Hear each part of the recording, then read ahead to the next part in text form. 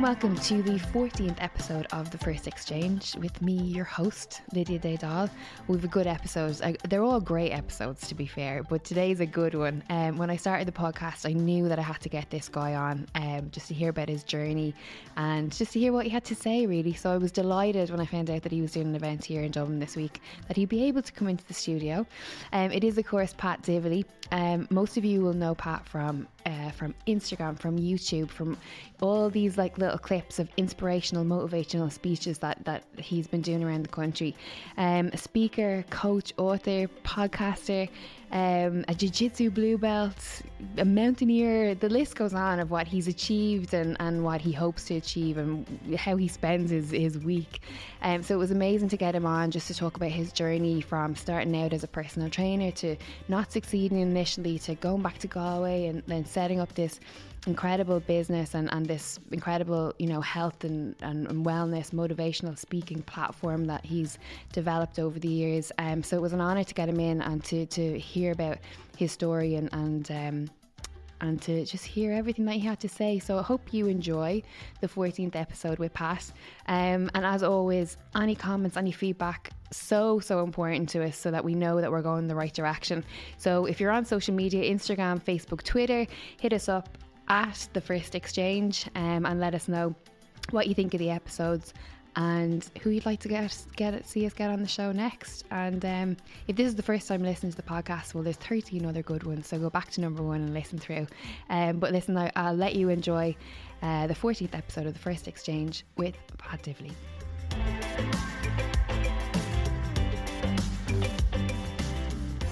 Okay, episode 14. I had to remember there.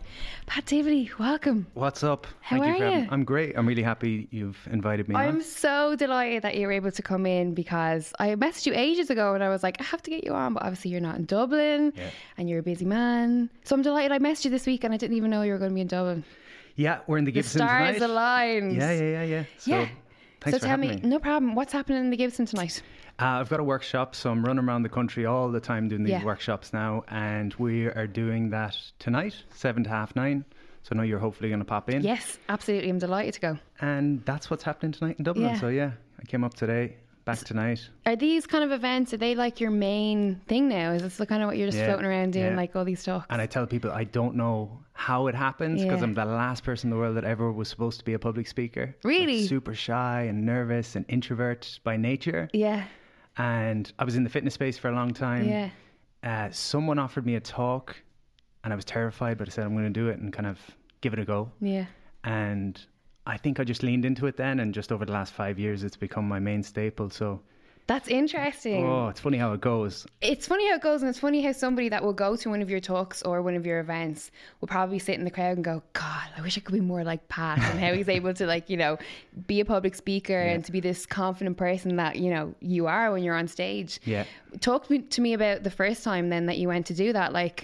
How do you get, obviously your whole kind of thing is like the mind and mindset. So, were you kind of like, right, I'm my own project here and I have to kind of... Yeah, there's a lot of that. I mean, like I said, I was in fitness and so that was the starting point. And the fitness business grew way quicker than I expected. So I was in Dublin for a while, failed up here, went back to Galway, tail between my legs. And I started a small fitness class, which became a big fitness class, which became a gym, which became This is the one on the beach, right? Yeah. So when I was researching you yesterday, I was like... Okay, this is amazing. Yeah. So it's a very interesting story in that you kind of were in Dublin and you were trying to get this whole fitness thing going together and, it failed essentially and you had to go back to Galway where you're from.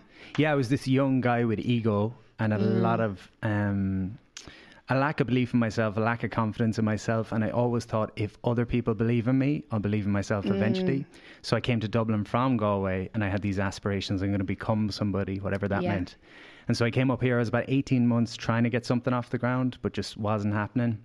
Moved back home Christmas Eve 2011, tail between my legs, emotionally broken, was 6 months really struggling mentally. Working in a pizza shop, which obviously for a fitness guy wasn't ideal. And every day you're meeting all the people you grew up with. Yeah. And I had kind of painted this picture that I was doing really well in Dublin. So people are saying, Pat, what are you doing back here? And I'm saying, career break or whatever else. So anyway, I started a class and I think going back to it, when I was in Dublin, I was a fitness trainer that stood beside you and counted reps and asked you how your weekend was. when I went through that struggle myself, I said, there's 5 people in front of me. I want to be the best part of their day and recognize they've got a million other things going on. Fitness is not about push-ups and broccoli anymore. It's about an escape from whatever else is happening. Yes. And that became the culture. So we had close on 500 clients within a year. And then all my, our generation would have immigrated, a lot of them. So people in Australia, Pat, how do I get involved? People in England, how do I get involved? Then I took the programs online, and then we had 20,000 clients in 5 years online. So it was kind of a crazy couple of years. All from the comfort of Galway. This is insane, because this is at a time when this whole kind of like, you know, Insta culture, fitness and health, this is way before that, like, you know what I mean? So you were definitely one of the first, right? I think so. In the online space for sure. It was all through Facebook. I didn't even have a website, and I had a couple of thousand customers. So Facebook actually brought me out to California to tell my story at one point.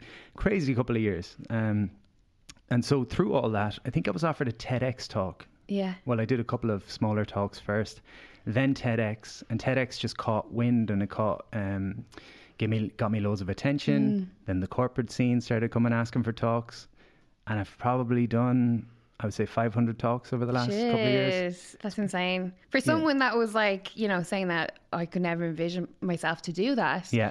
To end up then, I mean, TED Talks, like, I mean, what a huge platform. Yeah. Even if you've nothing good to say, what a massive platform to be on. Like, how nerve-wracking was that? Because you know that no matter who you are, what you have to say, there's an audience ready and waiting, you know? Yeah, I was interested with that, because now that I think of it, I had actually done longer talks coming up to TED Talk. I had done 1 hour, 2 hours, possibly up to a full day of my own workshops. And so my mentality for a while was, it's only 10 minutes, it'll be fine. And then I spoke to a friend a week before, and she goes, you must be nervous about 10 minutes. And I was like, it's 10 minutes. And she said, yeah, but if you make a mess up during an 8-hour talk, you've got loads of time to pull it back on track. If you make a mess up in 10 minutes, you're screwed. And anytime someone Googles your name, that's going to be the first thing that comes up. Yes. And I was like, oh, I better rehearse this. Great friend. Yeah, so I changed my talk, came up with a new talk. But the big thing I've learned through speaking and through everything else has just been the idea of practice. And it sounds so simple and so obvious, but like, and martial arts has taught me that as well, is we expect ourselves to be good at things that we haven't practiced. And there's this kind of mentality when we're adults that she's good at that. Like, someone could watch you interviewing people and say, oh wow, she's a natural conversationalist. And they don't recognize the hundreds or thousands of interviews you've done. And so for me, I said, if I want to be good at speaking, I'll do 100 talks in a year, 100 free talks. And I'll mess them up, and I'll make mistakes, and I'll fail, and I'll look silly, and I'll look like a beginner, and I'll have big rooms, hopefully at some stage, but I'll also have really small rooms. And through those 100 talks, I got 88 in the end, free talks. And I had so much experience after that. That's amazing. Like, I mean, there's people out there that will be public speakers that probably haven't even done 88 talks in their entire career. Do you know what I mean? So that's like massive. But it's interesting that you mentioned that about martial arts and the kind of mindset that it gives you. And that's definitely something, because I started martial arts, like sport, late in life. I was 30. I was just turned 30 when I started. And, you know, like, it was that thing of like the pre-programming in your head where you're like, I'm just not sporty, because I was in music, I was creative. So I'm like, oh, that's my brain, you know, I'm just not a sporty person.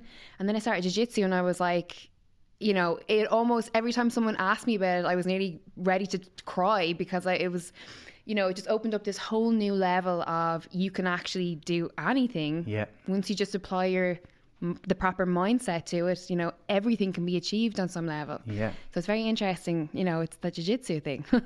Myself, I started jiu-jitsu when I was 15 or 16, so back, you're kidding, years ago. I didn't know that. And stopped. So I started when I was about 15. I had a couple of Irish judo schools titles, and I was doing a lot of judo, and then I did jiu-jitsu with Mark Leonard and those guys. I don't know if you know them. They were years back. What was the name of the gym? Point Blank Submissions, way back in the day. Absolutely. Was Tom Halpin in Point Blank? Tom is Shannon. Tim Murphy is Tim Point Murphy, Blank. that's right. Yeah. So I did it when I was a teenager. I went to the States for 2 summers on a J1 visa and trained in San Diego in a gym full time. Wow. And the martial arts got me into the fitness. It wasn't the other way around. I didn't know that. I thought you started jiu-jitsu after this. Well, here's the thing. I stopped from 18 up until 28 to become an adult. And when I look at 18-year-old me, if I saw someone in the gym that was good at jiu-jitsu, they were a natural. Whereas if I see someone now who's good at jiu-jitsu, I'm like, they've put in more hours than me. And that's been the biggest mentality shift for me in everything, you know. So how did you find your way back to it then? I had chased so many things in my 20s in terms of like, I talk about that failure with my business. And when everything goes wrong in your life, you've kind of got something to blame. And I started chasing things. I said, if I get a house, I'll be happy, and a car, I'll be happy. And I'll be happy when was always my kind of fill in the blank. And I got everything that I wanted, I thought I wanted. So I was 26, 27, really busy with work. Things going really well from the outside looking in, had it all, I suppose, compared to where I was. Yeah. But I still felt kind of empty, and I just felt anxious, and I felt, what's next? I felt like I don't feel happy day to day. And I just recognized I wasn't doing things for myself every day that I enjoyed. I was kind of pushing forward until I hit my next goal, and then I'll be content. And so jiu-jitsu was something I said, I'm going to go back and just do something for myself. I took up jiu-jitsu at that point, meditation, Wim Hof breathing, just a few kind of practices where I said, rather than wait a week or a month or till my next holiday to relax, I can relax and I can also work every day. So I went back, joined Shaolin MMA down in Galway. I knew my mentality is kind of all or nothing usually, so I'll go like 6 days a week. And at that point I said, if I commit to 6 days and I do 3 or 4, I'm going to feel like a failure. So I said, I'm just going to start with 2 to 3. And pretty quickly that gave me confidence. And then 3 years on now, I suppose. No way. So now it's 6 days a week. I love it. And are you doing gi or no gi? Or both? Both. Brilliant. Oh, I love it. Do you have a preference? You know, Shaolin MMA is a lot of young guys. Yeah, so no gi? They like the no gi, and it's good for me to get to. You like to slow them down with the gi. Yeah. I'd be telling them you don't recover as quick when you're 31, and it's funny, when I was 20 and 30-year-olds would tell me you're a bit slower recovering, and I was like, give it another one, you know. Yeah. But it's different. It's funny, isn't it? Like, it's a different ball game. Like, when you're in your 30s, you think you're invincible, and then you hit 30, you're like, oh, actually I'm not. Yeah. When you're 31 now? 32 in October. Yeah. No way. What are you, a Scorpio? Yeah. Oh, interesting. I don't know what that means. We love star signs on this show. Okay. I'm going to start doing an off podcast with Shane that's going to be like horoscopes and all about you. So that's like really cool. And what belt are you in jiu-jitsu? I have 4 stripes on blue now, so getting there slowly. Me too. Race you. It's about the destination, or it's not it's about the journey, right? What was I going to ask you? But when I was reading up about you and like your story and everything, one thing that struck me, I think maybe because it kind of resonated with me a little bit, was when you're saying about how, you know, you had this plan that you'd set out for yourself in Dublin, and then it had ultimately failed and you had to go home. And I think I watched the clip of you on the Late Late Show, and you were talking about your parents and your dad in particular, about, you know, having to go back and feeling like a failure and embarrassed and, you know, shame and all this kind of stuff. Yeah.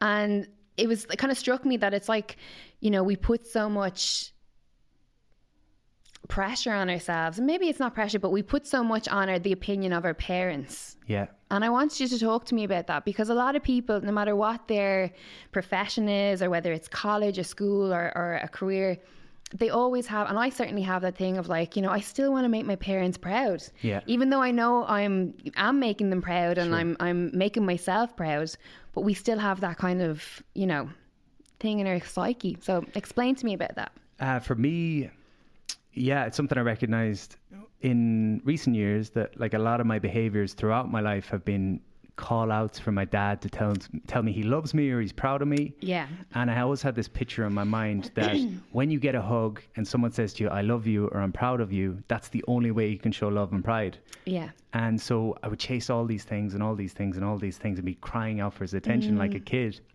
And he's there for me all the time, and he's always been there, and he's always supported me and stuff like that.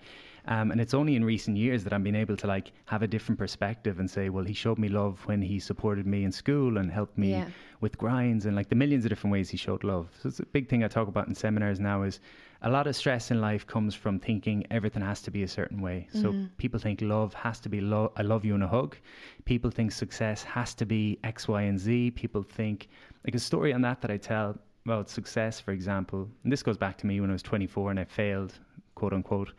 I had a lady at a seminar a year ago, and she was, she said she'd gone through a breakup of her marriage, lost her house, and the bank took her business. So everything went the wrong way, yeah. And she said, I had to channel my energy somewhere, so I signed up to an Ironman triathlon, which is 2.4 mile swim, 112 mile bike, and then a marathon. And I said, how did it go for you? And she said, I was really disappointed. And I said, did you get injured or what happened? She said, no, I finished it, but it took me 16 hours, 15 minutes. And my intention was to do it in 16.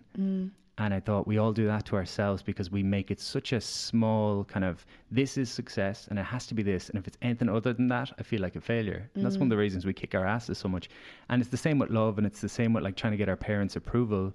Our parents show approval in a lot of different ways, but we've decided how it has to look. Like it has to be certain words, or it has to be a certain way of saying things.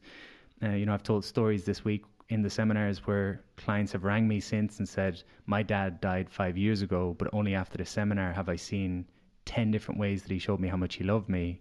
Maybe he didn't use the words, but I've got a wider kind of picture of what that looks like. So for me at 24, I just I'm getting goosebumps. Me talking waffle. But shit. When I was 20, that's powerful though. That's a really powerful statement. The stories we tell ourselves, that's why I got into the mindset stuff. The stories we tell ourselves about ourselves and about the world are everything, because how I feel about myself is the most important thing in the world, and how I work on myself and how I see the relationships in my life. And we all try to change other people and other things, and we try to change our scenario rather than change our outlook. It just carries so much weight. You know, if someone has that breakthrough of recognizing how their parents have shown love or support or guidance, or how they've succeeded rather than failed, that means a lot more than any amount of money, or that means a lot more than any tactic or tool or strategy you've got from a seminar. So that's what I'm trying to do. Did you ever have a conversation where they said to you, you know, this isn't going to work, or this isn't? Who, my parents? My mother still says it to me, you know what I mean? Like, she's like, how are you going to, like, what about this? And like, it's all good, Mom. I was like, it's going to work out, you know? And then something will happen where I'll get like a big gig or something. She's like, oh my God, it's brilliant, you know? Well, the fitness thing for years, I came into it before you could really make a career out of it. So I was told for years it's not going to work, and that's what made that so hard, coming home at Christmas and having to move back in with my parents at 24, because everyone was right. That is still young though, Pat. Yeah, I didn't recognize it at the time. When I was 24. I know, and now I say it to people. You know what I mean? I'll ask, you know, in audiences, I say, who's 24 in the room? And everyone, people put up their hand. I'm like, don't worry about getting your shit together. 10 years ago I was. yeah. I'll say, don't worry about getting your shit together. They told me every step of the way, you know, they wanted it to work, but they said it's not going to work. So they had always said, maybe consider physiotherapy, get to work with people in similar capacity, but you'll actually make some money and be secure. And then when I got into this mindset stuff, because everyone's a mindset coach now. Yes, they are. You know, I did Does that frustrate you? No, look, everyone can do their thing, and you know, I don't want to. I did a radio interview during the week, and I was introed by saying, the guy said, I'm skeptical about people like you. And I thought, oh, geez, here we go. And he said, sell yourself to me. And I said, I'm not here to sell myself to anyone. You know, look at the stuff. If you like it, come along. There's a lot of free content online. But so he would have rather see me stay in fitness than move into this stuff. But now my dad's from an accountancy background, so now I work with all the accountancy firms in Dublin, and he's like, he just doesn't get it. He's scratching his head. Or he'll say to me, my friend went to your seminar. My friend's a fairly normal person usually. I'm like, cheers, Dad. Brilliant. Parents. Yeah. Irish parents. That's it. But, you know, it's funny. Sometimes people ask about, like, how do I deal with negative people or perceived negative people? Yeah. And one of the things I recognized is, like, I do mountaineering. That's another hobby. So I'll go climb a mountain for 28 days. My dad's a conservative guy, and he cares about his son. He doesn't want him to get hurt. Of course, yeah. So if I go to my dad and I say, Dad, I'm climbing a mountain for 28 days that's 7,000 meters high, and I expect him to be positive in his reaction, it's not him being negative. So that's a tip for people. If you're dealing with negative people, don't go to the person who you know is going to give you a negative reaction. Leave it be. Absolutely. That's good advice. As many. That actually reminds me of a time when I broke my ankle doing jiu-jitsu. The first thing when I rang my mom, obviously she was like, you know, are you okay, and concerned and everything. And she was like, well, you can't go back to do that. I was like, are you kidding me? I'm like, I'm saying to the doctors, like, when can I go back? Like, when does this cast get off and get me back? You know what I mean? So it's really interesting. But what I want to ask you as well is that, you know, you obviously have a lot of people that come to you for, you know, direction or guidance, or just to get some inspiration or clarity on themselves or their careers or whatever it might be. I wanted to know, you know, because obviously when I look at you and I listen to you talk, you give the impression, you probably are, you know, very obviously focus driven, all these great things, and a strong mind. But is there anything that you fear? You know, like, is there anything kind of blockages in your way that stop you from being the person that you want to be? I have self-doubt all the time. I have self-doubt. That's probably the main thing I would say that comes up for me. Where does it come up? What areas does it come up for you? Is it like after you do a talk where you doubt whether it was good, or is it when you try to, think about something new and you're like, right, maybe I'll give that a try? Like, where does it show up for you? I would say it can come up at random times. We did a talk in the Middle East a couple of months ago, and that was kind of, I found my comfort zone in Ireland because I know my stories will resonate here and I know people connect with them. But then we went out to America for a few talks and we went to Qatar. Amazing. And suddenly it's like, these people aren't going to relate to me, what do I, I'm just a guy from Galway. How am I going to do anything different here? Yeah.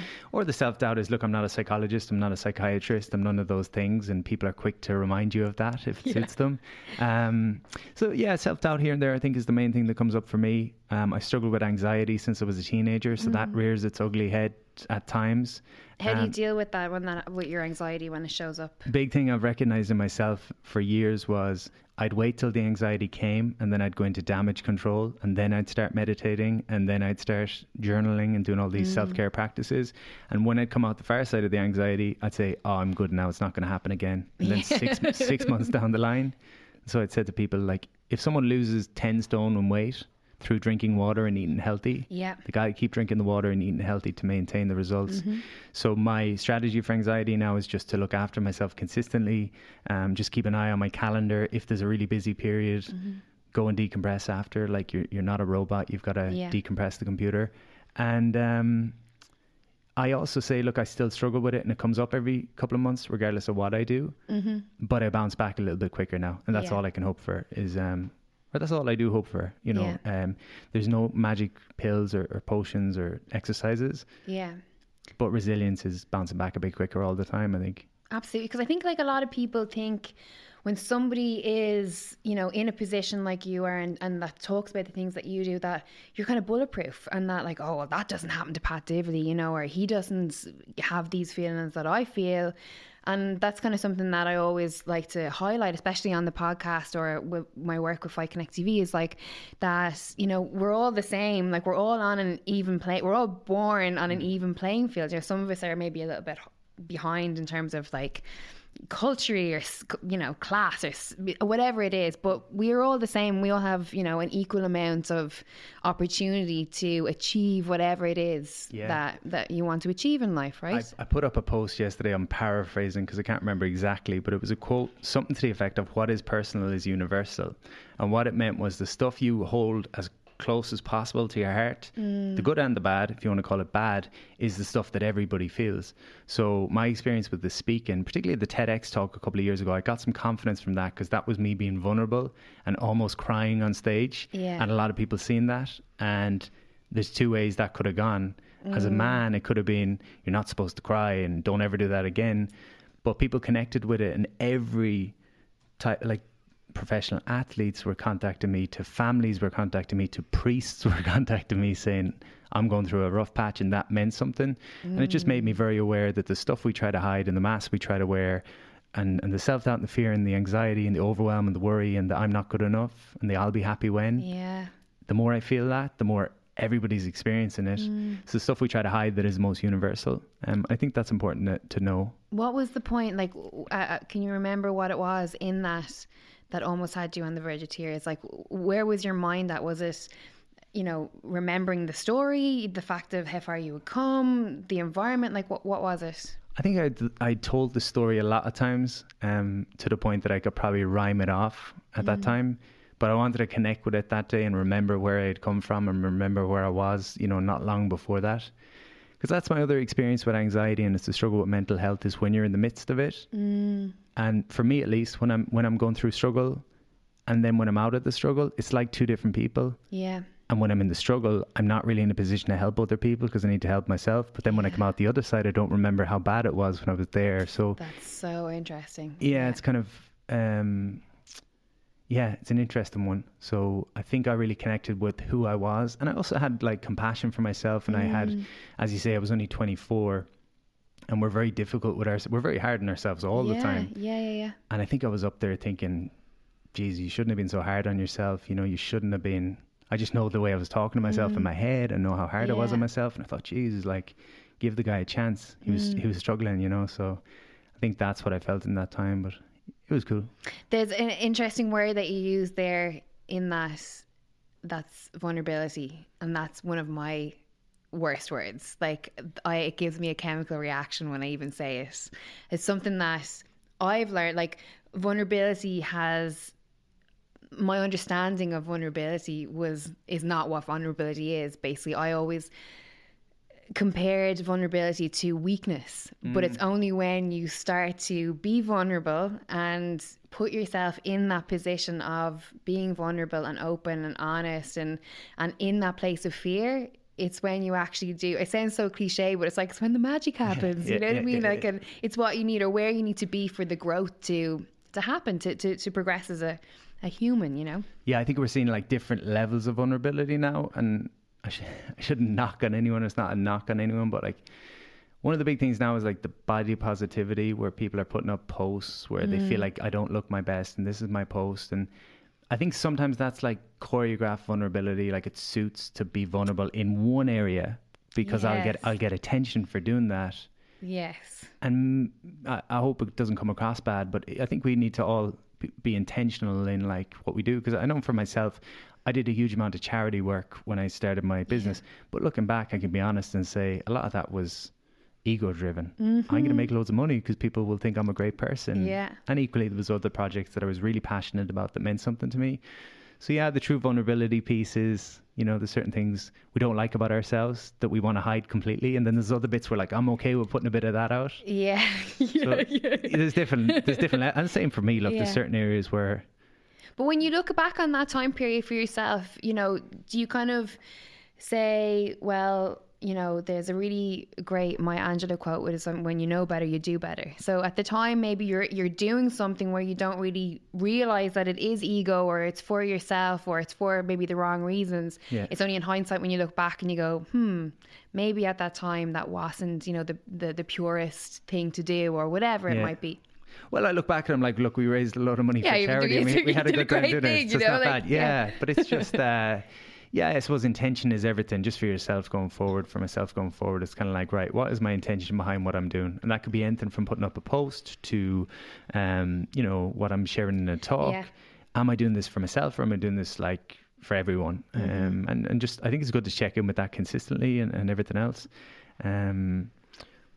But yeah, look, we all do the best with where we are. And that's an important message too. Yeah, you know, when you do motivational talks or whatever you're going to call what I do, I don't know what I do. I tell people that straight off the bat, this is not a motivational talk. Everybody here is doing their best. Yeah. And it's a slap in the face to tell anyone they're not. And we're all in different positions, and some of us have ups and some of us have downs. And this is more about bringing some people together, take a bit of time for yourself, press pause, bring some awareness to what you're currently doing, take a couple of exercises, meet some cool people, and do you feel like a bit of a facilitator? Yeah. That's what I'm trying to do. The difference between a coach and a mentor is, a mentor is like a bus driver.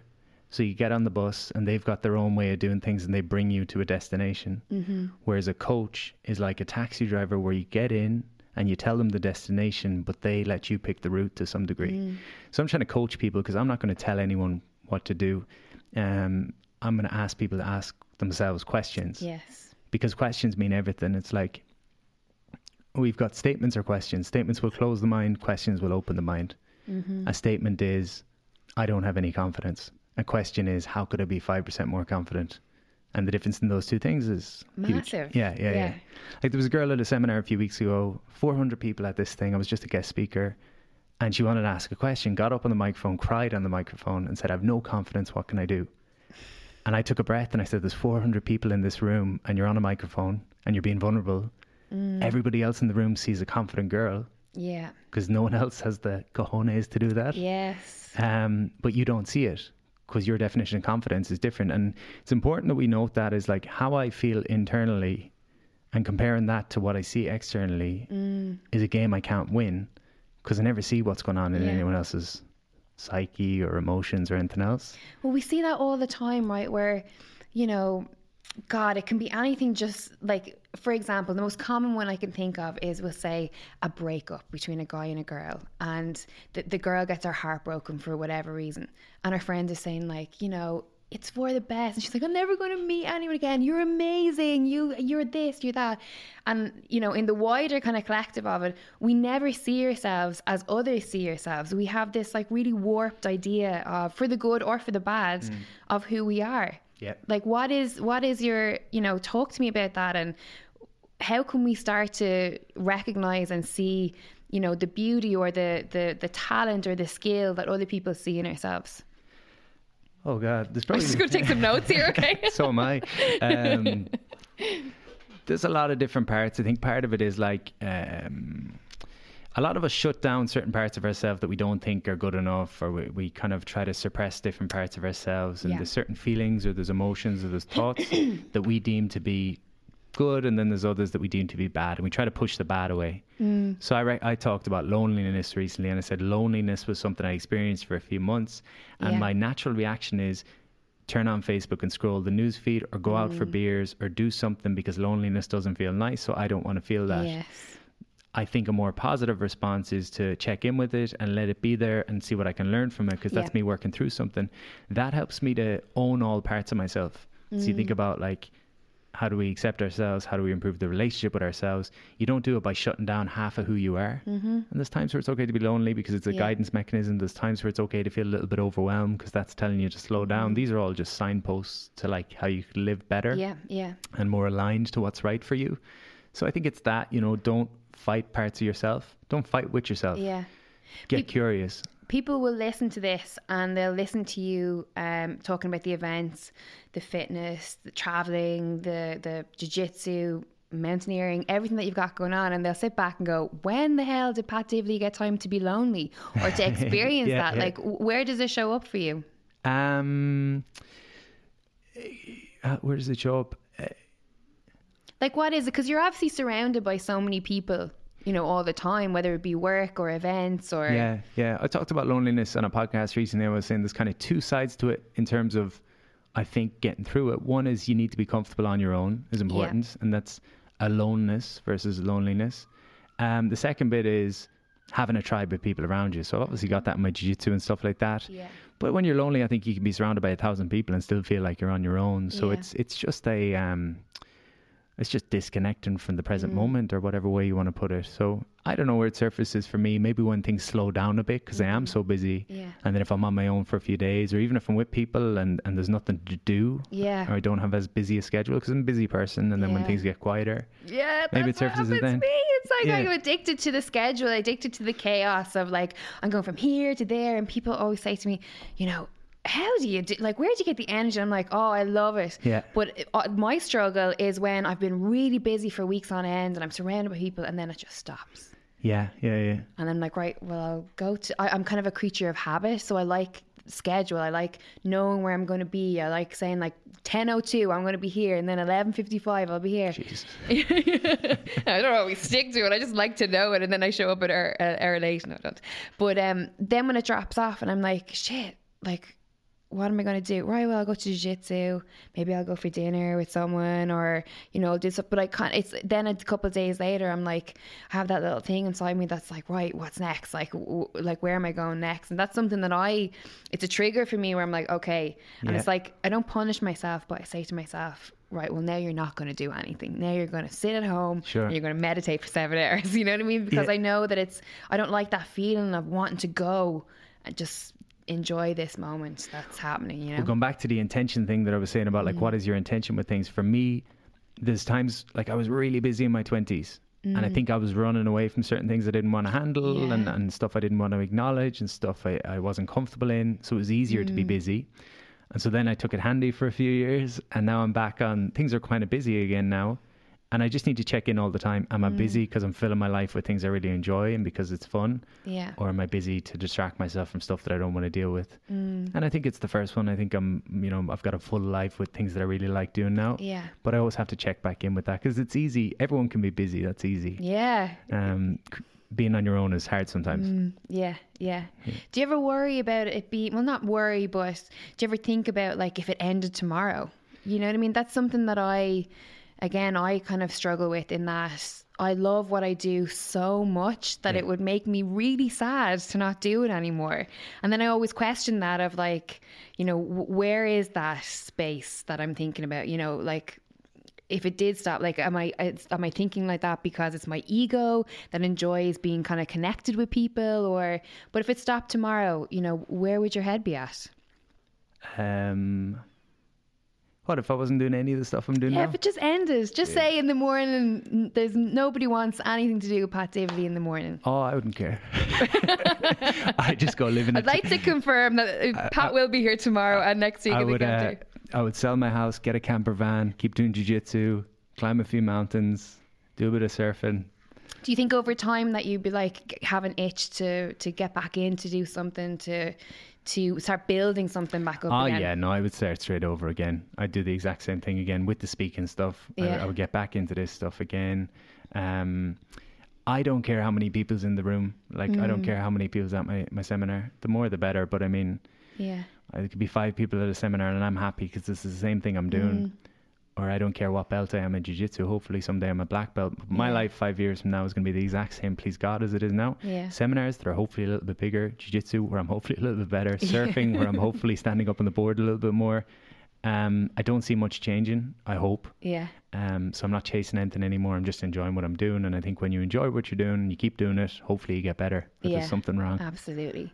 Do you recognize the impact that you have on people that you meet, people that, you know, listen to your podcast or come to the event? Like, do you ever sit back and, you know, take on board that you've had some kind of impact on them? You know, no matter if, you know, you could have someone that's like, I'm going to start that business or get totally inspired, or it might be someone who just takes on a tiny little challenge or improves their life in some way. But do you ever sit back and kind of reflect on it? I probably should a bit more because I think a few years ago I sort of said to myself, I get caught up in the negative. If people say negative things, I let that occupy a lot of my headspace, but I don't acknowledge the positive. And I thought maybe I should just be content in what I'm doing and let go of both and not let the good stuff get to your head or the bad stuff get to your heart. But yeah, it's been amazing. I mean, this week alone, I had a priest come to a seminar that messaged me and say he was completely lost and it had really helped him. I had a family of 4 come yesterday where the young lad had been through a lot of mental health struggle and his family came with him to support him. That's so nice. Yeah. That in itself is massive. It's cool. Right? Yeah, that's really cool. The young men stuff, particularly, like, I just see myself in the teenagers that come into the seminars and I see my parents and the parents that come with them where they don't know how to handle the kid who's lost and confused and angry at the world and all this stuff. So if I can be some kind of voice that they resonate with, that's great for me. It's rewarding to think I'm helping the parents. And I said it to my parents a couple of weeks ago. I was like, I'm sorry I was such an asshole when I was a teenager, because we all were. And 2 hands being held up here from me. Yeah, I met parents recently and they were talking about their son, and I stopped them. I said, look, we were all like that when we were teenagers, to be fair. And the parents were like, yeah, true. Do you think that they just forget? I think you think when do you have kids? No. Do you think that, like, when you become a parent, that you just kind of become disconnected and detached from, like, remembering what life was like? Because I know I'm laughing, but it is something that's really serious. You know, obviously men, young teens, young adults, males in particular, their mental health is a topic of many conversations that we're having at the moment. And, you know, I'm always so fascinated and trying to figure out, like, you know, what can be done, how can we help, like, what can be implemented? Because I think as women, it's kind of, obviously we have that thing of, like, the natural talking, natural kind of, you know, wanting to, you know, get the opinion of friends, or to, if something goes wrong, oh, I have to ring the girls, and there's like weeks ends of discussion about like something that's gone wrong or gone right. Men don't really seem to have that, in my opinion. I don't know, I could be wrong. I'm not a man. No, I think it's accurate. You know, we talked about earlier, can I accept the emotions and the feelings and the thoughts that come up and not have to fight them? And I think that's part of it. If we can all realize that the thoughts or the feelings or the emotions that come up, if I let them come up, it's like a wave that's going to ride through and they'll be gone in a day or a week or a month. And I think when you're in a very low point, when I was in Dublin, I got as low as you could get. And there was nights where I would walk for 6 hours around the city on my own, not knowing where to go, just so much nervous energy and anxious energy. And at that time, if I had understood that this energy is going to pass and these horrible thoughts are going to pass and I'll be okay, that would have been really powerful for me. So even if people took that message and they recognized that good times come and go and bad times come and go, and it's just the ebbs and flows of life, and my experience of those times looking back was something bad would happen or a thought would come and I'd feel insecure and I'd feel like I wasn't good enough, was always the underlying theme in my life. And then I'd just focus in on that, and I'd find more evidence it was true and more evidence it was true and more evidence, and then I'd feel worse. Whatever you focus on gives you a feeling. And so my focus was on all my shortcomings and how much of a failure I was and all this kind of stuff. And if I could have accepted where I was, I talk about this, like acceptance is a young lad listening to this who feels like they're lost in life and everything's gone wrong and I'm not where I should be. That's the biggest thing. That's the biggest thing which causes suffering. I'm not where I should be. My body doesn't look the way it should look. I don't have the money I should have. I don't have a girlfriend I should have, whatever it is. If you can accept where you are, you can start making moves forward. But if you're constantly thinking, I should be over there, you're just shaming yourself. Yes. It's like telling I always say, look, if you had kids, you don't tell your kid, I jokingly say, if your kid comes home from school and said, Sarah said I'm an asshole, you don't turn to your kid and say it's because you are an asshole. You start questioning them and challenging them, and you get them to find evidence that it's true. Yeah. But then if I think in my head, oh, Sarah said you're an asshole, I'm like, oh, maybe I am. And I never think to question it. So we don't think to question our thoughts. If your kid is, you just get practical with your kids. You're like, oh, you want to be good at soccer? Yes. Go out in the garden and play with the ball. Whereas adults, we're like, I'm not good at this thing and I should be. And we don't do anything about it. Yes, yeah. I think those two things, accept where you are rather than fight with yourself. And don't beat yourself up about it. I am where I am. I'm not where I want to be. But if I can accept where I am, I can come up with a plan going forward. Stop fighting with myself because I need to be my biggest fan rather than my biggest enemy. And the second thing is the bad stuff, whether it's emotions or feelings or thoughts, try to treat them as guidance mechanisms that are maybe coming to tell you that something's a bit off. Okay, maybe you're not in the right job. Start making changes. But everything passes. This too shall pass is like a strong statement. Absolutely, yeah, massive. And it's there's something in, you know, what you're saying and having like a kind of a self-awareness. Again, listen to your gut. You know, it's like an age-old saying, like the same, this too shall pass. But it's so true, and it resonates so much because, you know, your body, your core sort of knows when something is not right, whether it's a job or a relationship or the way you're not working out or whatever it is. You know, you have like having a little bit of self-awareness and having the time to say, something's not right here. It's a little off. I need to change it.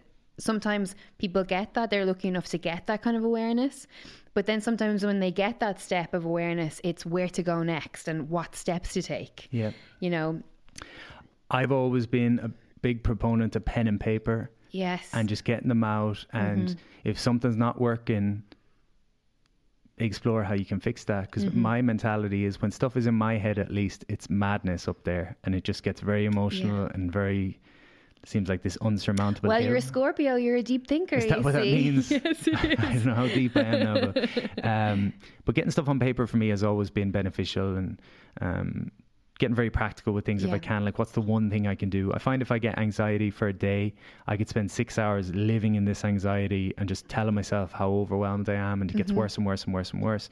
And then the day passes and I see, Jesus, I could have done one little thing at 10 o'clock this morning that might have got me out of that loop a little bit. Like, one step tends to get you moving, and that's where the momentum comes from. So for someone who's a little bit lost, I think creating a bit of space for yourself by maybe turning off the phone.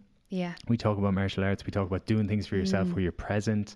That's how you learn to listen to the voice that we all have inside of us, is turn off the phone, stop letting noise in all the time and let some noise out from you know, your gut or whatever it is. We all have the answers to our own stuff. Absolutely. But we rely maybe too much on other people. It's great to have guidance, great to have support, great to have people telling you what you could do or should do or might do.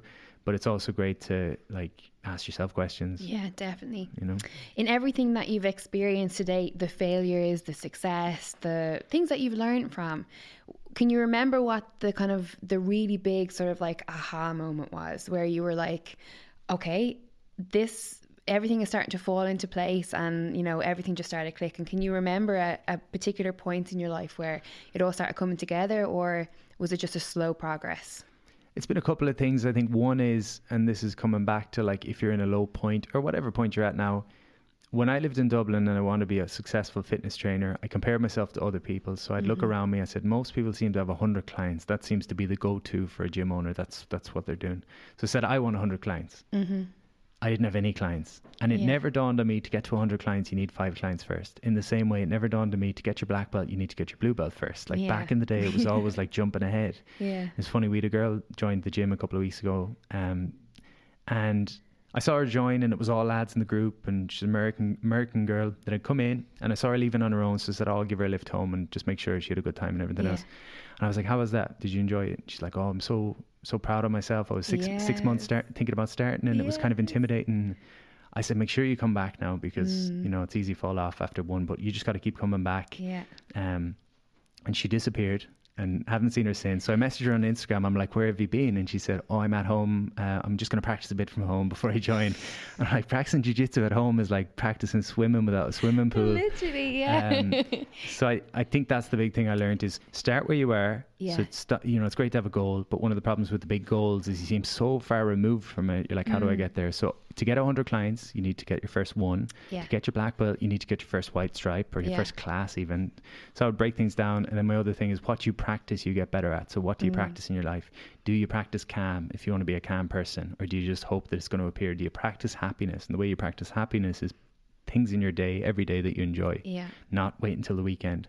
Do you practice confidence? The way you practice confidence is you write down the things you're doing really well every day, and not focus on what you're doing wrong.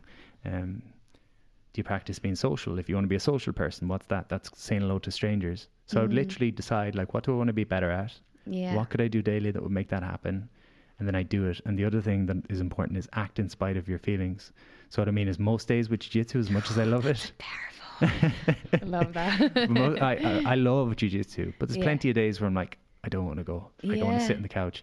But I know that the feeling comes after the action. So telling yourself, I'll join the gym when I'm motivated, is like, I don't know what. You'll be motivated after you join the gym. Telling yourself you'll ask someone out when you get confidence, it's like, where do you think the confidence is going to come from? Absolutely. All this stuff comes from inside of you, but it only comes through action. So action comes first, then the feeling comes. Well, you see it in a lot of jiu-jitsu gyms, like on walls and stuff, you know, where it's like, what is it? Or maybe it's a meme. It's something. You don't have to be, you know, like... Oh, you don't have to be great to start, but you have to start to be great. Yeah. It's, you know, and it's so true. You know I'm a walking encyclopedia of positive quotes. Well, it's like, but it's even, you know, like, even when we talk about jiu-jitsu, you know, it's like, what I love about it is that there's, like, every day it's progress. Like, it's, you know, it's kind of... For me, there's a lot of stuff where I maybe don't see the progress in my life like so rapidly as you will with jiu-jitsu, whereas someone might show you a technique and you go, right, show me how to do that, and you drill it over and over again, and then you get it, and then you try to get it in roll and you can't get it, and then that one day you do get it and you're like, shit, like, and the feeling that you get from that is just so brilliant and so amazing, and you're so proud of yourself, and it's an everyday thing, do you know what I mean? And one of the things that jiu-jitsu taught me was that I love learning, and I never loved learning before. Like in school, I wasn't good in school, and I kind of went into this creative loop and music, and you know, that's me. That's the box that I fit into. And then with jiu-jitsu, you learn that you love learning, and that it's fun, and that it's like, you know, with jiu-jitsu and the gym, and I don't even know how to explain it properly, but it's like there's sort of a metaphor for life in everything that you do in jiu-jitsu. It's so like, much there. It's crazy, you there's know? So much there. And so with so many people, and you probably do as well, where people go, God, fair play to you, you're doing that jiu-jitsu years, and you know, you seem to be like, you know, you notice a difference in you since you started it. And I'm like, just start. Just try it out. You're going to love it. And especially with the girls, you know, and as you say about that girl who started training with you, it's one thing that we have this girls group, and it's so important because as soon as someone joins the gym, like, get them into the WhatsApp group so that we can like keep them coming and make them feel that they're connected and they're in this sort of, you know, safe space, and it'll get better and they can ask questions and stuff, because the drop off rate for women is so high, you know, and like, especially with women, some women have a hard time with being that close to maybe men. Men are bigger and it can be intimidating, and it's a very weird situation. But I remember when I started, and I don't know whether you were the same, but I didn't know what I was doing for like the first 6 months. I was just like, I was just being a spaz. That's all I was doing. Like, just roll. I remember we, you know, do drills and stuff, like, you know, and the hip bumps and stuff, and I would just be like, what am I doing here? You know, it was totally out of my comfort zone. but you can recognize and see the progression so easily. And then when you switch on to your mindset of being that sort of person that are kind of loving to learn and loving progressing and stuff, it kind of trickles into every part of your life, right? Yeah, I think when people are stuck in one area, they always look at that area. So people that lose passion for their work, maybe after being in the career for 10, 20 years, they think they have to find it there. And I'll say to them, maybe take up jiu-jitsu. Like, I'm always just pushing everyone into jiu-jitsu, but maybe find something you do 2-3 times a week. And that, like, there's different boxes to tick in life. We want to be inspired, we want to be energized, we want to be challenged, but you don't need to be challenged all the time by your work. You could find a different area, and suddenly then work looks different, your family look different, everything looks different. Do jiu-jitsu and the world's a better place. The world's a more compassionate place. Jiu-jitsu teaches you about comparison, I think, is a big thing. Like, you could go in and, oh wow, I had a good round with the black belt there, and you do the next round and you ask the guy how long he's been training. It's his first session. You're like, shit, I might as well give this thing up. I got about 1,000 hours in the mats and this guy's owning me. But do you find that, because one thing that I did want to ask you, right, was about ego. And like, I mean, I've just met you, you appear to not have, you know, an ego. You know, transcended. But like, for someone that's in your position, like, it must be very hard, or it would be very easy for you to adapt a negative ego in terms of, like, we obviously all have an ego to some extent, but to feed into, you know, who you are, or to the perception of who you are by all these people that are, you know, paying to come see you and listen to what you want to say, and who are holding on to your every word, like as if you can, you know, save them in some way, or give them some kind of insight that will, you know, fix everything that's wrong in their lives. So how do you control, you know, the ego?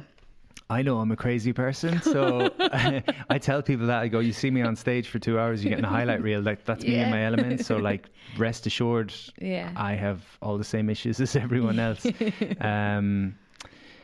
do you think jiu-jitsu has helped in regulating it? Because I have a thing that if someone does jiu-jitsu, more often than not, I'm going to get on with them. They're sound, you know what I mean? Like, there's obviously, like, the minority that are, like, not like that. But if someone does jiu-jitsu and then I'm like, how long are they trained? They're like, oh, they're a blue belt, they're a purple belt. I'm like, no problem, I'll totally get on with them, you know? I think kind of like the vulnerability thing, my natural inclination is that I'm shy and I'm an introvert, and I'm just kind of chilled, and I'm not into being in the cool crowd. I never was. And I think maybe being a fitness guy 10 years ago, I thought that's what I had to be, and I had to hang around with the cool kids up in Dublin. And now I'm like, I don't want to sit at that table anymore, you know. And I just recognizing that, it's kind of like, I probably played that game a little bit. I was never, I don't think I was ever, I don't know, ego's a million different things, isn't it? I mean, and it shows up so many different places too, right? Well, even someone who's self-conscious, I mean, that's egotistical, because you're worrying about the self. So it's, but in terms of being humble, look, you don't need to be humble to jiu-jitsu. Jiu-jitsu makes you humble. But I think it's taught me a lot. The comparison thing is good. You know, you have a hard time with a blue belt from a different club and you want to quit jiu-jitsu, and then the next day they get their purple belt. You're like, it's okay. It's interesting. Another thing I wanted to ask you, not on a day where you have an event or something like that, but what does a typical day look like for Pat Divilly? I train jiu-jitsu. That's what people are like, what's your morning routine? I'm like, wake up when I wake up, and I drink some water and have a cold shower. What's a typical day? There's genuinely no such thing. It's all over the place. I'm trying to get a sense of, is there something that you repeat every day, or is there something that you have to do every day, whether it's like, you know, meditation or mindfulness or reading, or, you know. Typical week would be 6 jiu-jitsu sessions. I just love it. I try to surf or rock climb once a week. I look after myself first. And someone had an example recently of a jigsaw puzzle and all the different pieces. When you put together a jigsaw, you do the outline first. You do like all the round bits first, the outside of the jigsaw, if that makes sense. Yeah. And it's kind of the same for me when I plan my week. It's like, how do I look after my energy before I worry about anything else? I meditate every day, either Wim Hof or just regular meditation. I did a week with Wim Hof maybe 2 years ago, and that really helped as well. Wim Hof? Yeah, I was out in Poland with him for a week. I'm quite good mates with his main man, and I did a week with him. So that taught me a lot. That helped me a lot with, again, no doubt. anxiety. So I'll do like 20 minutes of meditation or WIM most days, a little bit of journaling if I can. And then work-wise, it's podcasts or it's corporate work or it's coming up with ideas. A lot of it's brainstorming and just like trying to come up with... I'm a storyteller, really, when I'm in seminars. You know, there's only so many principles there, but you want to tell stories that make people think, so, yeah. I don't know. People think I'm busy. I don't think I'm that busy, but that sounds kind of busy, Pat. If you don't mind me saying. Well, work-wise, I'm not. Do you sleep for like an hour and a half every night? I get plenty of sleep. No, it's interesting because I always like, you know, to me, you're a successful. Do you view yourself as successful? Yeah, look, I think success is enjoying, you know, what you do day to day, and I only see myself like through my own lens of the world. And I'm daft. I mean, look, 1,000 people come to a seminar of mine and I'm nervous wondering, do these people know who I am? And the guy that works for me is like, what the fuck is wrong with you? Just bought a ticket. There was someone so interested, right? Someone years ago, and he's like, there was 400 up in the Ballsbridge Hotel in Dublin, and I was like, wow, this is cool. And he's like, you should go and talk to a few people. And I was like, oh, they won't want to talk to me. And he's like, they've paid 100 euros to come and see you for 8 hours. I'm sure they wouldn't mind a hello. Brilliant. And it wasn't like, so I'm a bit oblivious as to what's going on. But do you enjoy meeting people? Yeah, it's lovely because I used to have the gym. I owned a gym in Galway. You'd meet 200 people a week. And I imagine you have to be a people person to have a gym or to run, you know, fitness classes. You can't be a sort of... Yeah, people always said I was quite gentle, so it wasn't like they would see the persona online and think this guy's going to be a drill sergeant or whatever else, and then I'd come in and they'd be like, I was kind of surprised how timid you were and that, but they said you give good session. But I think meeting 200 people a week from 18 and younger up to 80, there was such a diverse group, and just it's nice to... It's funny, my friend owns a supplement shop in Galway and he's just put a flotation tank in. Amazing. And I'm so happy. Have you done it? Yeah, a bunch of times. Oh, how cool are they? I'm so excited for him because it goes from someone going in buying protein powder, which is grand. Yeah. Now he's got people coming in, and it's just a good feeling to be bumping into people that you know you're helping in some way. Like, there's people coming out blissed out of their minds. Yes. And they're yes. And it's just nice for him. I think that's fulfilling. So in terms of me meeting people, I used to meet 200 people a week that appreciated that I was helping them get fit. And now I'm meeting people... You know, the online lifestyle looked appealing a couple of years ago to travel the world and make money online, and it works and it's cool. Yeah. But you can't beat human interaction. Yeah. It's really, really important. But do you feel like you a big thing, and I'll ask you about it now, because I always anyone that I have on the show, no matter what background they come from, I always ask them about life purpose, and do they believe in life purpose, and do they believe that they're fulfilling their life purpose?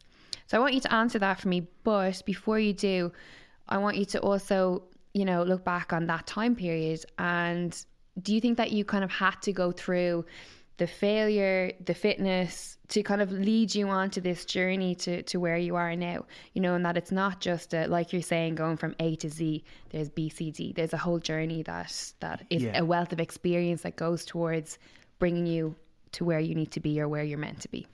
Yeah, I think Russell Brand talks about it when he says that if you have mud on your face and you look in a mirror and you rub the mirror trying to get the mud off, it doesn't work. Yeah. And so the secret is turn it back inward and do the work on yourself.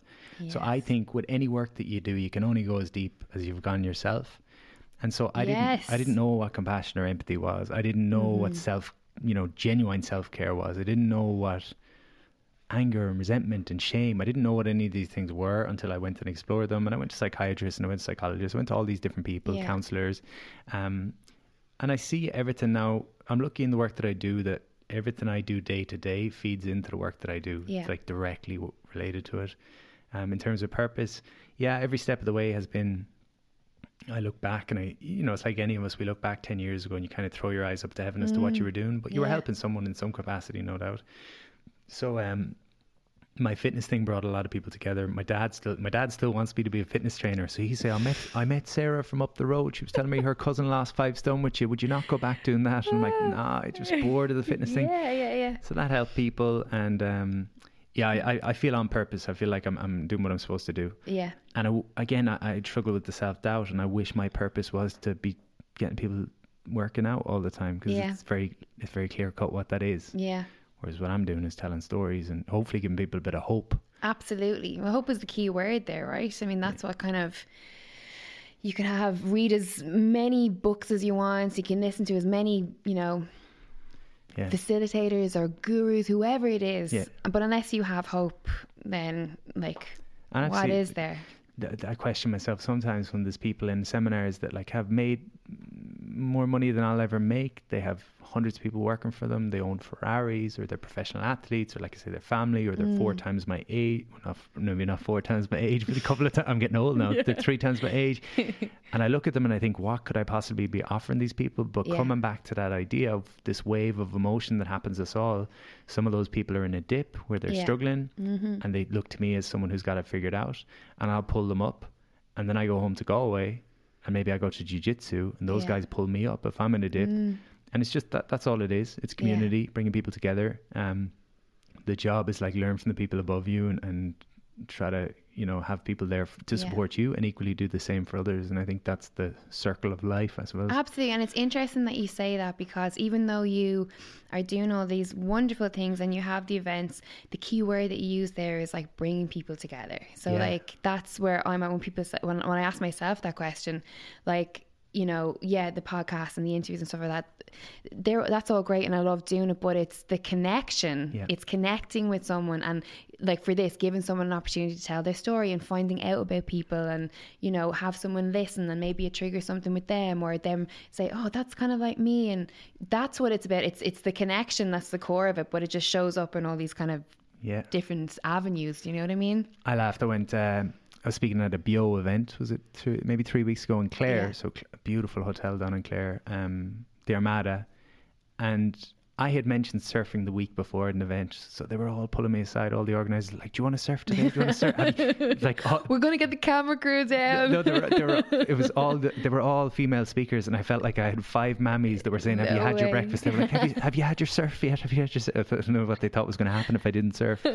But they set me up to go out surfing with this 15-year-old guy that brought me out, one of their sons, and I was trying to catch waves, and he's a really good surfer. And I got up on a wave, and he goes, nice one, well done, Pat. And my heart lit up, and I was like, I'm going to go inspire a couple of 100 people, hopefully, in an hour. But this 15-year-old's done the same thing for me. Yes. We all like to be acknowledged and seen and everything else. And do you think that ever leaves us? I don't think so, because I've met people that I thought had it all figured out, and one little sentence or one little word can make them feel seen. And equally, you can see in people's eyes, you can see in people how they show up if they're lacking that, and if they're feeling a bit lost. Yes. It's very evident, I think, a lot of the time. And it's funny, isn't it? Because again, when people will listen to this and they'll think about where you are in the world and the people that you meet, and you've met some of the most successful people in the world, obviously Richard Branson is probably the biggest name. I don't know, maybe you have other names, but when you're meeting all these people who are on paper really successful, and I'm not talking about Richard Branson, I'm talking about in the whole sphere of things, just so Richard Branson doesn't sue me. But when you start meeting people who other people perceive to be the definition of success or to have it all, and you see something in them where you go, yeah, but they just don't seem happy, or they just don't seem fulfilled, or there's that thing of looking in someone's eyes and going there's something missing here, and you kind of want to run around screaming to everyone, it's not, if you get the money, if you get the women or the men or the whatever, or the looks, that's not it. There's something more. And when you start to realize that, then it kind of puts you at a little bit more peace with yourself. Well, it does for me anyway. For sure. That was an interesting one. In my 20s again, I wanted to meet these people. I wanted to be really successful. I wanted 10 houses. I wanted all this stuff. I bought one house, and I was like, right, there's enough stress in this. This will do me. One house That's enough fine. To be proud of, let me just say. But now with seminars, sometimes people are like, what's next for you, Pat? And they're expecting a really inspiring answer. And I'm like, oh, I just want to keep doing what I'm doing. And they look so disappointed. And I'm like, I wouldn't trade inner peace for anything. Yes. And not that I'm happy and peaceful all the time, but I've traveled to seminars all over the world to learn from experts. Yeah. And I learn from them, and then I come back to Galway and I bump into a local business owner or a farmer who's just content and thinks I'm daft to be going to seminars in the States, and they just have a simple life. And I'm like, why did I go to America? I could have just talked to this fella. It would be grand. So Sometimes we're running around the place for something. Have you heard that story about the fisherman and the businessman? You probably heard that. No, I haven't. Okay, so please tell me. mess it up now. I'd like 2 different kind of voices too, so I can like distinguish who's the fisherman. So there's an American businessman goes to Brazil on his holidays, and he's with his family, and this guy's like switched on all the time. Yeah. He's an overachiever, owns a lot of property and all this kind of stuff. So he goes to Brazil, his family's chilling out, they sleep in, but he gets up early in the morning and he's walking down the beach, and a fisherman comes in from the local town, and he's got a boat full of fish, and the American guy is taken aback by this. He says, it's amazing you've got that many fish this early in the morning. And he says, what will you do now? Surely you're not finished for the day. And the local guy says, oh yeah, I'm done. And he says, what will you do? He says, I'll go home, pass the fish around the village, give them to some of the neighbours, keep some for myself, hang out with my kids, play a bit of guitar, have a few beers in the evening. Amazing. And the American guy's just like looking at him like he's so naive and he's so stupid and everything else. Yeah. And he goes, well, if you stayed out for the rest of the day, you could catch twice as many fish. And the Brazilian guy's like, why would I bother? And he goes, well, if you had twice as many fish, you could buy a second boat, hire someone, they could get more fish. And he goes, why would I do that? And he goes, well, eventually you could open a plant. And he goes, why would I do that? Well, then you could sell fish all over the world. Why would I do that? And he goes, well, then you could like retire early. You could chill out during the day. You can hang out with your kids. You can have a few beers, play a bit of guitar. And the penny drops, and he's just like, everything he wanted is much closer to him than he thinks it is. But most people are chasing it. That was my experience, at least. Wow. Jiu-jitsu, meditation, these things that make me happy are on my doorstep. They don't cost very much. And I ran all over the world. Yeah. Metaphorically and in reality. Yes. Trying to find something, but it's there for most of us. Amazing. Do you know what? And you're lucky that you found it and you're only 31. You know what I mean? Some people are like 65 and the penny is only dropping, then they're like, fuck. And they've got like, 20 years max like left. Have you, I don't know if you... Some people never find it. Yeah. I don't know if you're the same, but I've always felt older than I am, as in... No, Pat, I feel a lot younger than I am. In one way, but when I was 18, I quit jiu-jitsu. Like I quit jiu-jitsu when I was 18. Yeah. This was back in 2006. My mind is blown by the fact that you've done jiu-jitsu that good. young. Yeah. It's crazy. This is 2006. And I quit because I decided at 18 I was too old to be a white belt. There probably was only a handful of blue and purple. I think Gunnar Nelson was a purple belt maybe at the time or whatever. I decided I'm too old. And then at 25, I looked back and I was like, shit, if I kept going at 18, I'd be a black belt by now. But I'm too old, definitely now at 25. And then 28, I was like, I'm too old compared to what? It's just compared to other people. Someone said to me, you'll never be as young as how old you are today. So there's no point complaining like that I didn't find my life purpose until 20 or 30 or 40, 50 or 60. Today's a day, and you'll never be as young as you are today as you listen to this. And so, yeah. Amazing. What are you reading? I'm reading a book about Timothy Leary. I don't know if you know Timothy Leary. No, I don't, no. Timothy Leary was responsible for the psychedelic culture in the States. Perfect. In the 60s. Give me your opinion on ayahuasca. The book is my favourite topic. The book is called actually my brother was telling me about this guy. Go on anyway. There's a great documentary on Netflix called Dying to Know, and then the book is called I've Got America Surrounded. So he's an interesting one. Very cool. So I'm reading that, and what else am I reading? Are you thinking about dabbling into the little world of psychedelics? We'll save that for another day. That's for the podcast that's on after 9 p.m. That's for your Patreon when you get a Patreon. Bonus material. No, I found a guy called... so there's Timothy Leary and Ram Dass. It's a really interesting story. The two guys were Harvard professors in the 60s. They started working with magic mushrooms and giving them to the undergraduates. Both of them got expelled or kicked out of as they were the first guys to get fired from Harvard since Ralph Waldo Emerson, I think his name. And they went two very different routes. So Timothy Leary became the face of psychedelics and was like hanging out with this podcast has taken an interest in it. This is why I don't do questions, because it goes on many different turns. Timothy Leary went and started hanging out with Jimi Hendrix and the Beatles and all these guys. Ram Dass was Albert, I can't remember his surname now.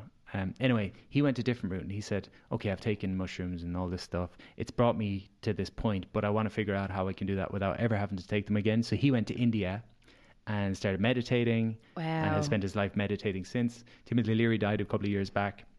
Ram is really sick now. I was actually supposed to have a call with him, which I was really excited for. No way. What? Yeah.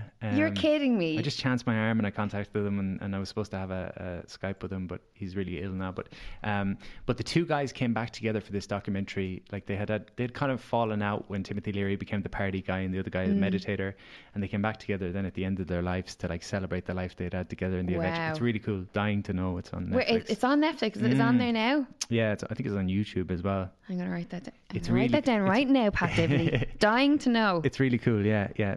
So I'm reading that, and I'm trying to think. I think I was reading something else. I'm not great at reading. I used to be a lot better. My attention span is not what it should be. Well, that's an interesting thing that you say there, right? Because I've noticed, and I'm convinced that it's because I spend so much time on social media for work. 100%, yeah. That when I go to read a book, like I could read 2 chapters and then go, what did I just read there? And I have to go back. So it takes me, and I could have 6 books on the go. I'm like, look, if I read the goddamn things, that's okay for me. You know what I mean? So I find podcasts really good, especially this one. No, I find podcasts good. Like Shane, please write that check for Pat Divilly. For example, James Clear brought out a book last year called Atomic Habits. It's really good in terms of habitual change. But book, I'm making a note of all of this right now. Well, what is it called? James Clear. Okay, go for it, yeah. Atomic Habits, how to make and break habits. He's a really interesting guy, and he's big on the kind of idea that a couple of small changes have a massive effect over time. Yeah. But that book is about 9 hours on audiobook if you listen to it. But he's done a bunch of talks that are on YouTube, which are about 40 minutes long. And I find when you find the author, find the talk on YouTube that's 40 minutes, you get the essence of it. Mm-hmm. You don't pick up a lot more from the book, in my experience. So he's got a couple of 40-minute talks, so I tend to go with the podcast route or the YouTube. Do you have a book or books that were, are your all-time faves or ones that you're like, you go back to time and time again, or that you learned the most from? There's one called The Strangest Secret. So that was by a guy called Earl Nightingale back in the 1950s. That's my favourite book ever. He's my imaginary granddad. Yeah. Have you ever listened to all his stuff on YouTube with his voice and stuff? It's the most crazy, creepy, amazing. I bought a record player and the records just to have, just for Earl. Amazing. He's my hero. So he kind of founded the personal development industry. Yeah. I like that one.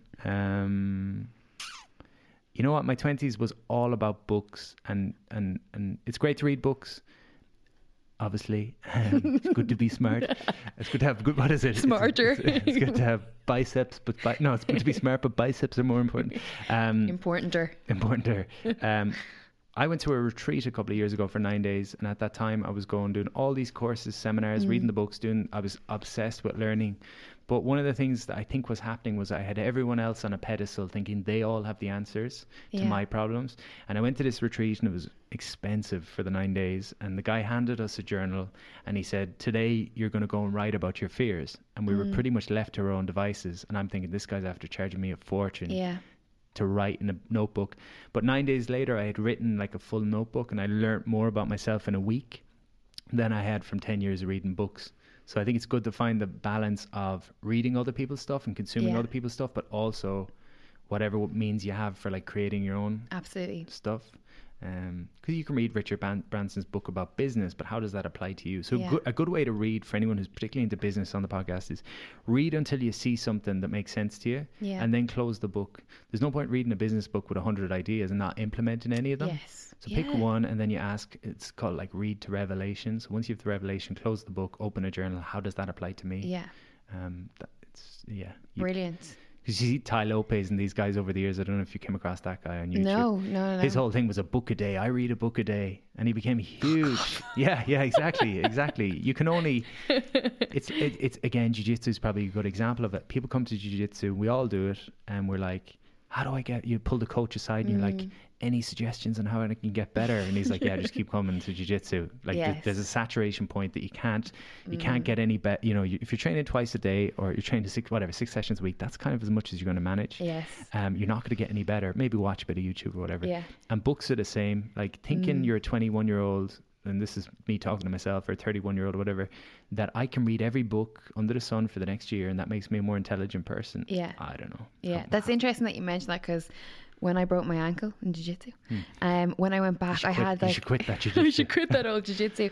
But I had, a well-documented, absolute fear of going back. I wanted to train, but I was so scared when I finally got onto the mats, and when I would spar or row people I trusted, I knew they weren't going to hurt me. I was so scared that my ankle was going to break. And I remember sitting down with my coach Dara, and I was like, you know, I'm having all these like anxiety and I can't turn up, and like I'm worried that I'm never going to get better, and like, oh, I have this forever. And I went on this big rant, you know, tears in my eyes, and he just sat there saying nothing, like just looking straight in my eyes. And then I was like, what'll I do? And he was just like, just keep training, just keep coming. Yeah. And I was like, what? I was like, no, I need some kind of grand, like, you will do this and then you will feel this, and you know, and then you will go to a sports psychologist, and you know, totally. She was just like, just have to keep coming, Lydia. Just stop fucking thinking about it and train. Yeah. Like, fuck.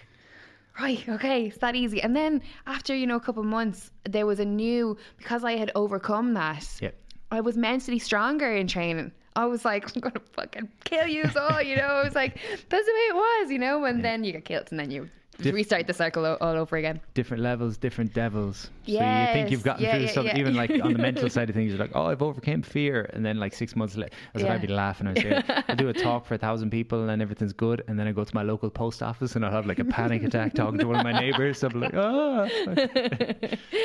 How would you like to be remembered? Someone honest.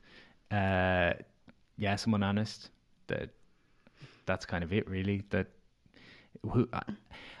This might sound daft, but if I died today, that'd be okay with me in terms of like, I want to live forever. But like, but every and it's the conscious thing. Everybody that I know that needs to know how I feel about them knows how I feel about them, because I've said it, and I think I've expressed myself publicly, so there's enough of my chat out there to keep people going. There's hours and hours on YouTube. So look, there's loads of things I'd like to do and everything else, but I like to be remembered just as honest, genuine, and did things the way I wanted to do things, and accepted himself fully and accepted other people fully, and just had a good go at it. When you say that you've let people, if you went tomorrow and you've let people know how you feel about them, was that something that was a conscious thing that you took on, that you decided, you know, I'm going to tell people how I feel about them, or is it just something that you implement every day, where you kind of are really open? Yeah, I think people think I'm daft because I just kind of say things. I love this type of stuff. You know what I mean? Like, there's a handful of people that I kind of felt like, right, I didn't end things with those people the way I should have ended things. So I want to go back and I want to resolve it.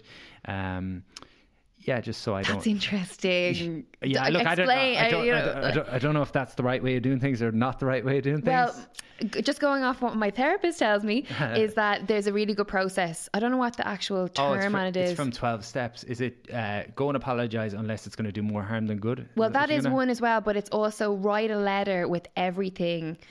It can be implemented for like writing a letter to your younger self, or if there was a stage in your life where there was particular trauma. Sure. And then also if someone done you wrong in terms of relationship, or if you done someone wrong, you write it all out, exactly what you say to them, the good, the bad, everything. And then you burn the letter and you watch the letter burn. So it's kind of like you've got it out and now you're releasing it. Yeah. You know, so that there's a name on it. I can't remember it, but I think coming back to it, I the way I live day to day is probably, and that's evolved over time. I took off all the masks, because when you fail with everything and you're at your lowest point, there's no room for masks anymore. You just kind of say, look, But it's so interesting that you say that, right? Because I find that when I not admit defeat, because it's not a defeat, but I remember because I was in a band for most of my 20s, and when the band ended, it ended like, I don't know if you know Fleetwood Mac, but it was pretty much like Fleetwood Mac or Oasis. It imploded, you know, when we broke up. And I didn't speak to a lot of the guys that I was in the band with for many years. And then when people would say to me like, oh, you know, what happened, or blah blah, and I was like, well, I was an asshole. Okay. And when I admitted that to myself and to other people, it was like a kind of, you kind of get free on that, you know what I mean? Or if you admit in times in your life where you done people wrong, or you made a mistake, or you misjudged a situation, when you own up to it, there's like a certain freedom in it, you know, where you just feel lighter after it, you know. So it's very interesting that you say that. There's an old expression of what you resist will persist. And it's the same idea. If I resist certain emotions, if I resist certain thoughts, if I resist resolving certain issues, if I resist something I'm afraid of, if you don't tackle your fears chase you down for the rest of your life, because they don't just disappear. Yeah. Do you think a certain amount of fear is good? Because some people have a theory that fear is recognizing growth, or that it's the kind of the step towards growth. Yeah, it's I like to have no fear. You know, I like fear. There's good fear. There's good fear. I've been scared every step of the way. I think, yeah. Jiu-jitsu competitions. Yes. That's more intimidating to me than anything. The jiu-jitsu competitions. Yes. At what point in jiu-jitsu competition does your fear leave you? Because I have after the first match. Always after the first match. Really? Yeah. Mine is like I'm shitting myself right up to standing on the side of the mat waiting for the referee to call you out onto the tatami. But that point where I'm like, I get what are you doing? Turn around, run. I get that. And then as soon as he calls you out, it goes. And then it's just like, it's fight or flight, and there you go. That's true. Yeah. I suppose the first match you're in the flow of things, and then I never get past the first match. I always lose. No, I'm kidding. But jiu-jitsu competition is a different animal as well, right? Because it's very easy for you to compete or to train jiu-jitsu or train any martial art or combat sports, but to actually compete in it, that's when you really have to face yourself, I suppose. Yeah, I think I've done a lot of I've done probably 15 competitions in the last. I've probably overdone it, but we went to Europeans, myself, Ben, Indra, Calum's like an animal. Calum trains with us. Calum Ruan. I don't know him. He's unbelievable. No way. Oh, he's the best. He's the most coolest kid I know. Because Ben and Indra always say to me, you need to come up. You need to like get the girls and come up, like our girls that are in our gym, come up and train. So we definitely have to go up. Calum's the one to watch. He's Amazing. out in Thailand training at the moment, but he's like 22, 23, and he messages me sometimes. He listens to my podcast, and he doesn't realize that I learned more from him than he learns from me. Yeah. And it was funny. I think he asked at one point to do a podcast on a beginner's mindset or something. I don't know, what did he ask about? How to achieve more success. He had some question. And I said, when I started the podcast, I said, it's funny, the guy that asked this question has got the mindset because he's asking questions. And he to me, he's one of the most naturally talented. Well, I shouldn't say naturally talented. He's a hard worker and he's a talent. But he's still asking questions, and he's completely open to learning from everyone. Amazing. And all. He's got the right mindset, and he knows that he needs to show up to get better, and it doesn't happen by accident. And he has all this sussed at a young age, so he's amazing. That's enough compliments for Calum. But yeah, he's one to watch. Charlene, I'm lucky to be down there. Yeah. Actually, we must mention the gym, unfortunately, burnt down. It's the worst thing ever. So hopefully, like, everyone is. Yeah, everyone was such a good gym down there, and everyone's okay, which is the main thing. It's been cool to see the support that's come in from all over the country, and I think it speaks to like how people see Ben and Indra. Absolutely. And we're a small club, but we've been growing strong, and we have an amazing culture and vibe down there. For me, it's nice to be around young energy, you know. Yeah, absolutely. And we're the club to watch the next 2 or 3 years. I love this fight and talk. This is my comfort zone. This is like where I'm comfortable at. But what was it? There was one last question I wanted to ask you. Oh yes. So we've spoke about how you'd like to be remembered, and you know. Do you ask everybody this question? Yeah. All right. Yeah, I do. Yeah, I ask everyone how they'd like to be remembered. Do they believe in life purpose, and do they think they're fulfilling it? And I also ask them as well what their definition or their idea of success is. But you kind of answered that already, so I didn't want to ask. But I'll ask you now. What is your definition of success? Personal success. Your success. Mountaineering analogy of it's not getting to the top of the mountain, but it's being on the right mountain and progressively moving toward the top. So amazing. In other words, you know where you're going in life, and every day you try to get a step closer, and there's days where you go back and there's days where you go forward, but there's never an end line as such. You see that with the best jiu-jitsu guys in the world, the best business people in the world, the best one at anyone.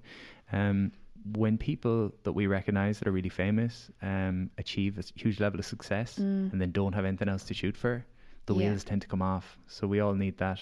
Success is not a destination, it's a journey, as cliche as that might sound. Absolutely. So if the bulk of my week is doing things I enjoy and being around people I enjoy, that's success too. Amazing. What is one common thread that you see amongst all successful people that you've met or experienced? I would say they enjoy what they're doing.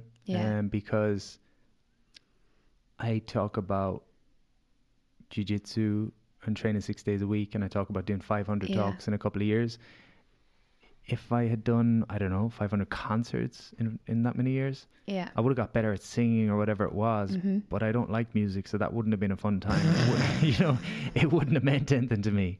Or if I you're like, and I'd like to announce the release of my debut album. I released the single when I was 18. Shut the front door. Yeah, I did a single. I've had an interesting life, I think. Did you actually? Yeah. What? We're going nowhere. Rack it up there. We're staying. It was a drinking song. I used to play guitar and sing. It was a drinking song called What Was I Thinking? Gotta Stop Drinking. Pat, I do believe we have a guitar in the corner of the room. I'm left-handed. I can't play it upside down. It's a bunch of power chords, but no, we'll save that for another day. Are you left-handed? So am I. We burned at the stake a couple hundred years ago. But if I had spent years of my life dedicated 6 days a week, it's grand to be it's great to be dedicated and put in the practice, but there's no point doing it for something you're not into. Absolutely. So you could listen to this and say, okay, I'm gonna do 6 days a week of jiu-jitsu. But if you don't like jiu-jitsu, don't waste your time, because your life's too short to be. Your life's too short to be fucking around. Absolutely. And your life's too time goes by fast. So find something and do it 6 days a week or 7 days a week, but make sure it's what you like, because otherwise you're wasting your life. Amazing. Well, what a perfect note to leave our podcast on. Wasting your life, everybody. I hope this wasn't too fluffy. Last question. What's your favourite colour? Blue. Oh, I do have a last question, actually. Are you spiritual? Would you be spiritual? Religion? I meant to throw that in I ages like doing ago. jiu-jitsu and surfing. That's your religion? Spiritual. What? Someone give me a good definition of spiritual.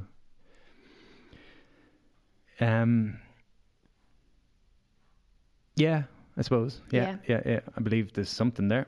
It's weird. When I was at my lowest point, I'm never religious, and I was raised Catholic like the rest of us. Absolutely, but when I was really in my lowest points, I found myself in a church. Just because it was, I don't know why, I was I'd been everywhere else. I went to a church. The nightclub wasn't working, so I went to a church.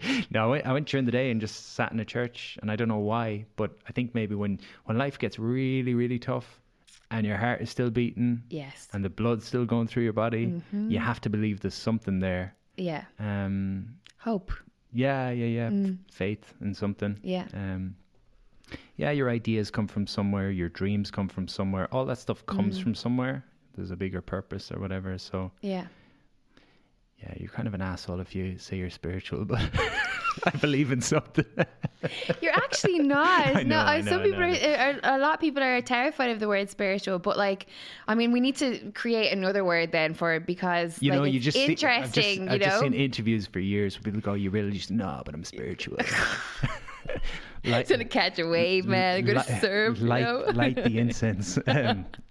I do all the things a spiritual person does, I suppose. Well, but this I'm not calling is the thing, myself because the conversation, how you allude, how your brain kind of works, is that that you're aware that we're not alone in this journey, but that there's something bigger, or that we're all part of something bigger, or that we're connected in some way. Here's a nice one I heard for spirituality. 95% of spirituality is doing the right thing when no one's watching. Absolutely. That's a really, really good one. So no, I'm not spiritual at all. Let's wrap this thing. Up. But listen, tonight, this will be out tonight, but any of our listeners that want to find out more about Pat Divilly, is it patdivilly.com? Yeah, Divilly. Pat Divilly. I'd like you to sing that back. There's a little song in that. So I'm really looking forward to going to the show tonight. Thank you very much for inviting me. No problem at all. Thank you for coming on. I know you're really busy, so I definitely appreciate it. What's coming up actually? Is there anything exciting that you can tell us about? Besides another album? I'm going to Tenerife tomorrow for 2 weeks of jiu-jitsu and surfing. Yeah, I forgot about this. Yeah, Raspberry Ape. And I'm going to Thailand for a month in Christmas, becoming a yoga teacher. I've done 3 yoga classes in my life, so I'll tell you about that next year when I see you. You are not? Are you actually? Yeah. You're actually going to become a teacher? Just for myself, but I'm doing the teacher training. Yeah. I need it. Brilliant. My body's breaking down. And a bunch of seminars and talks and retreats, things coming up. And that's about it, really. Yeah. Brilliant. Yeah, kept going. Yeah. Good. Well, I wish you all the best. Thank you. And you'll have to come back in next year. I'd love to, yeah. Yeah, we'll have you back. Thank you so much. Thank you. Appreciate it. Pat Divilly for the First Exchange.